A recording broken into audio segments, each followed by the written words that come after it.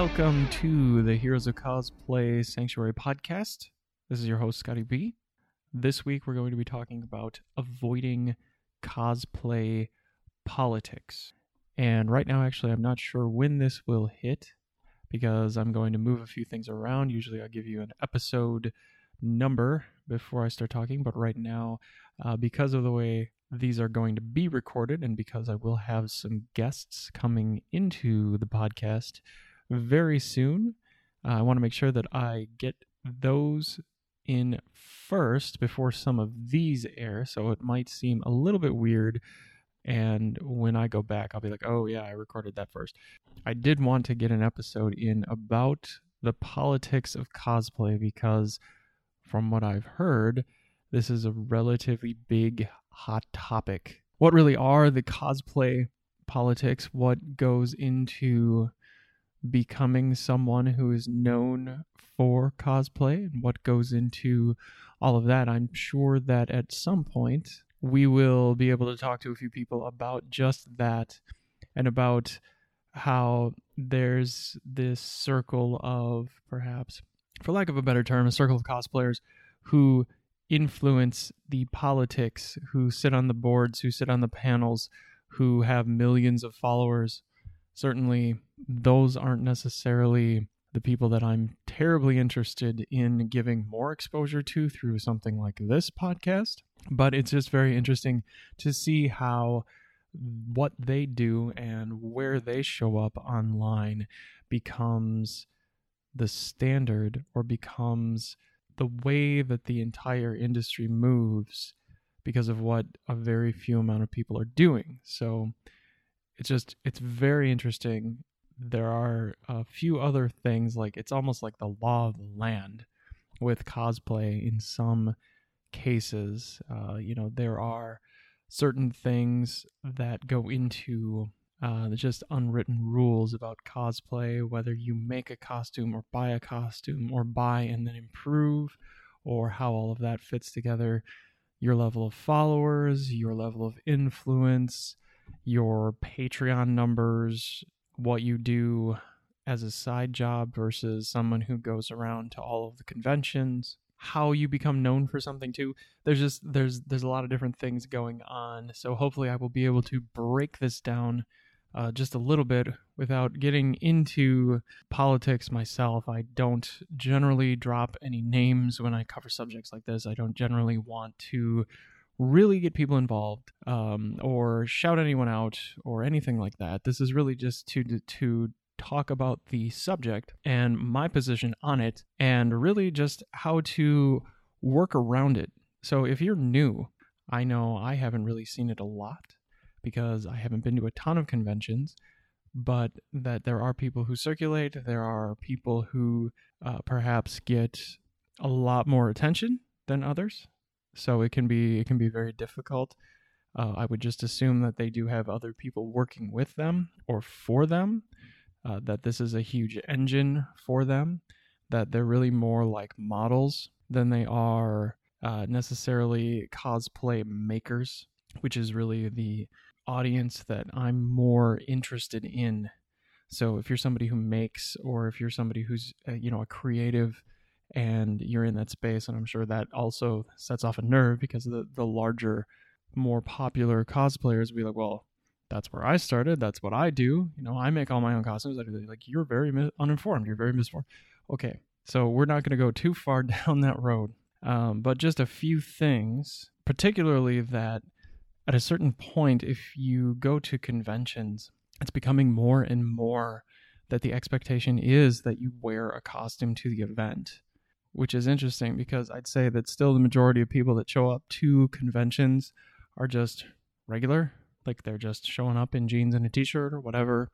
They're there to experience the fandom. They're there with their families. They're there with groups of their friends, and they're just going around and they're looking at the cosplayers as almost a form of entertainment that accents the convention, not necessarily that they are there to be a part of the event in that capacity. I think that there is, at least on the political side of it, they really want you, or that the feeling is that if you're not dressed up, that you're not appreciating it enough. So everybody experiences fandom at a different level, and how sort of the tribal mentality, how the thought process is flowing through these events, that more and more people are dressing up, and that the industry is sort of really influencing these events more and more. And, from my standpoint, that's marketing. So the more cosplayers you have, and the more that it gets in your head that you need to go and buy costumes and buy more to support the industry, the more you're being influenced to dress up, the more you're spending.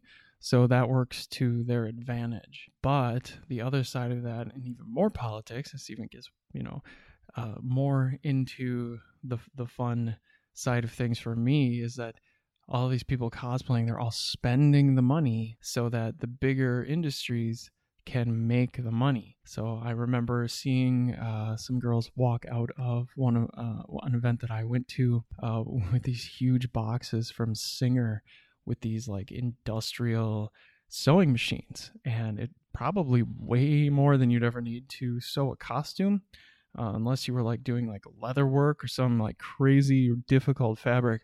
But I've worked for a company that's done a little over $1.5 million in industrial furniture, and they did not have a sewing machine as sophisticated as the ones that these girls were walking out of this convention with, probably a $2,000 sewing machine.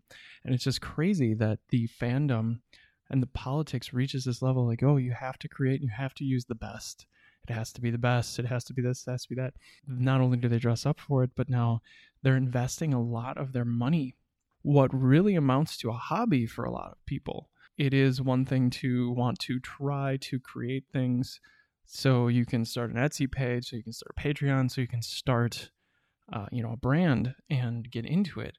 The reality is a lot of people start and try and fail and then get really upset that they got roped into all of that, and they kind of got hoodwinked or swindled or whatever you want to call it, going to these events and being sold to. But remember, at the heart of it, it is a convention. And where I come from, conventions are all about sales and selling. They circulate the brands. They circulate Marvel. They circulate DC. They circulate cosplay. That's the whole thing. It's almost $1 billion industry. All these cons that take place all over the United States every single year. But the politics involved in gender bending and the politics involved in race with certain cosplays, that I think that there is a thought. People believe that they can only do certain cosplays, but you know what? It's for everybody. It doesn't really matter. At least, here's me with my opinion now, and we're getting into the politics, so it's great. Me thinking it doesn't really matter like what you weigh or how you look or how tall you are, because this isn't really modeling. This is you expressing fandom. So whoever you are and however you want to dress up, however you want to express your cosplay, you should do what really resonates with you, the things that you feel the strongest about. So if you don't feel strong about it, like, oh, well, everybody's doing this, so I'll do this. Well, Joker's really popular right now, so I'll go out, I'll run out. I almost did this. I'll run out and I'll get a Joker costume and I'll put this together. But inside of me, I don't really feel that. I'm not a Joker cosplayer. I'm not. I don't. And the thought process that I went through was, first, well, this is popular and it's mainstream, so I'll give it a try. Then I went down the road of, well, okay, so there's makeup, you have to hair, wig, like there's so many little different components, which is fine. I love doing that. It wasn't like, nothing really appealed to me. Like, it wasn't so much that, the movie goes down that rabbit hole of, these aren't really spoilers, but I think we're all relatively certain that the Joker is completely insane.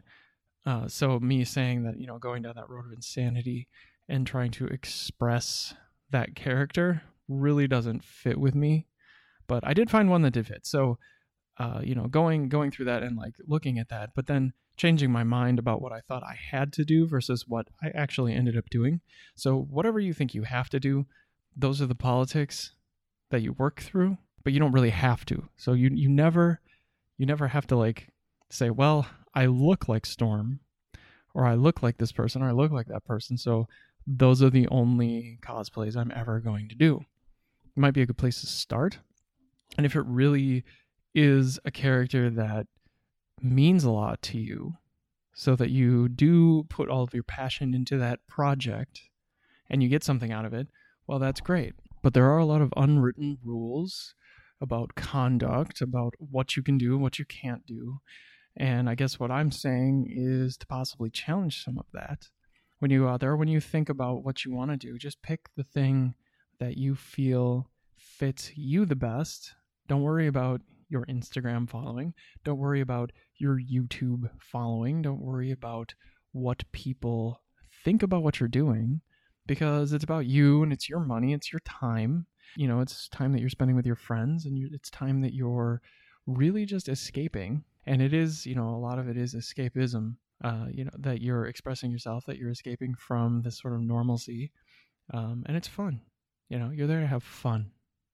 It's not about proving something to these people who have millions of followers or viewers or brand deals, whatever the case may be. So another one of the things to look for, or to possibly look to avoid with politics in cosplay, is that once you do get a following, or once you do have a voice, are mindful of the opinions that you form, mindful of what you've said prior, that you're speaking your truth, that you're not just saying things to either agree or disagree with mainstream. So if I talk about Joker, and yes, it's I haven't actually seen it.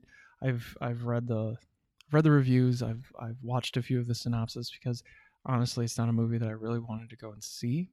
So this isn't really a podcast about talking about mainstream. Anyways, there's plenty of other podcasts that do that. Some that I really recommend. I won't mention them here again, because we're talking about politics, and I don't want to get mixed up in a political, witch hunt, for lack of a better term, and talking about a bunch of different folks that are out there doing some really great things, and getting kind of intermixed in all of that. And it's like, oh, well, this is just grandstanding. No. But there are a lot of people that do that. There are a lot of people who talk about mainstream, and they'll go all over this, and they'll talk about how great the actor was and how great the movie was. And it was unique. It was something that you could really feel. It was completely, I think movies go really far these, like, right now, like, more than they ever have, in, like, really, instead of just making you feel something, like, you have to really be disturbed. You have to be very negatively moved. Like, you feel so unsettled by what's going on that you're compelled to watch, and really just you do feel that, but that you carry it with you, or that it changes you in some way. I don't know if I ever really need to go that far with anything that I watch in a movie anymore. But they did a really good job with it. It's worth the just all the work that went into it, in the midst of all of these other DC movies that possibly weren't so great. Let's talk about the Snyder Cut for just a minute. The only thing that I will mention, like, by name, like, everybody wants to release the Snyder Cut. It's like, but yeah, because the Snyder Cut was actually just a much better version of Justice League, right? That's an opinion. But you look at all the movies that they've released so far, and then is just right in the middle of all of these is the Joker. And it's a cinematic masterpiece as far as everyone's concerned. Like, you can go anywhere and they're just like, oh yeah, it was so good, Oscar nomination. Okay, so where was all of that in Suicide Squad? Where was all of that in Dawn of Justice? Where was all of that? Where has that been, Warner Brothers? Where, that's the road you can go down. When you start talking about mainstream, like this was so good, but yes, and now less than 6 months later, you're going to come out with a kind of a sequel that doesn't even fit with any of what just went on. It's very confusing for audiences, so you don't want to do that. Like, don't be confusing. Don't be confusing. If you're going to express fandom, get into the mainstream, like, just try not to be as confusing as some of these movie studios are right now. Like, it's just confusion. They make one really, really great movie, has nothing, like, it just doesn't fit in the universe at all of anything that they've done so far, anything that they're going to do afterwards. But it's like, well, we just had to do it this way. Okay, that's fine. So there's an opinion about pop culture and the choices that get made. Even like Spider-Man being released from Marvel and now coming back to Marvel. It's just like there's plenty of people who talk about that. Really, avoiding politics with cosplay, it's really easy for a while. It's really easy for a while because I say that the more that you get media attention, the more you get that dopamine hit, the harder it is to walk away from it. The more you're going to check your phone, the more you're going to want to produce content because you're feeding that algorithm, you're feeding your audience, you are trying to give them what you think they want. The further it gets away from your truth, the more mainstream you have to continue to portray yourself, the more tired you're going to get. Your opinion on celebrity becomes something that your audience looks for, which makes you, I guess, an influencer, but it's probably not the way that I would think to go about it. So here's what I would say about some of the really good things that I do see with people who do avoid the politics. And one of my favorite things is when I see the cosplayer become more well-known in space than the people who portray them on big screen. And honestly, in my opinion, there are some cosplayers that I would rather see content from, and I will even tell them that, than I would to go and watch some of the movies because I just like the way that they do it better, or I appreciate it more because of where it comes from versus any actor in that space who's getting paid. So I don't know if you get paid or not as a cosplayer. Some of the things that you do, some of the things on TikTok, some of the things on Instagram, on Vero, the things that I see, they're just more interesting, more diverse, more clever. They're more creative than some of the things that are produced at scale with so many more resources. That is one of the reasons why it becomes very interesting to me. But the really hard thing to do is to work towards empowerment without being completely politicized. So those are my thoughts on the subject. I could probably talk and go on and on and on, talk in circles for a long time, but I'm going to cut myself off right here and say that I'm sure this is a topic that I will bring up or something that we can talk about with some of the people that will be on the show, just about how they deal with their fan base, how they deal with some of the prevailing opinions about cosplayers, about the industry, about movies or mainstream, and it'll be a lot of fun to continue to explore. So until next time, this is Scotty B. Thanks so much for listening.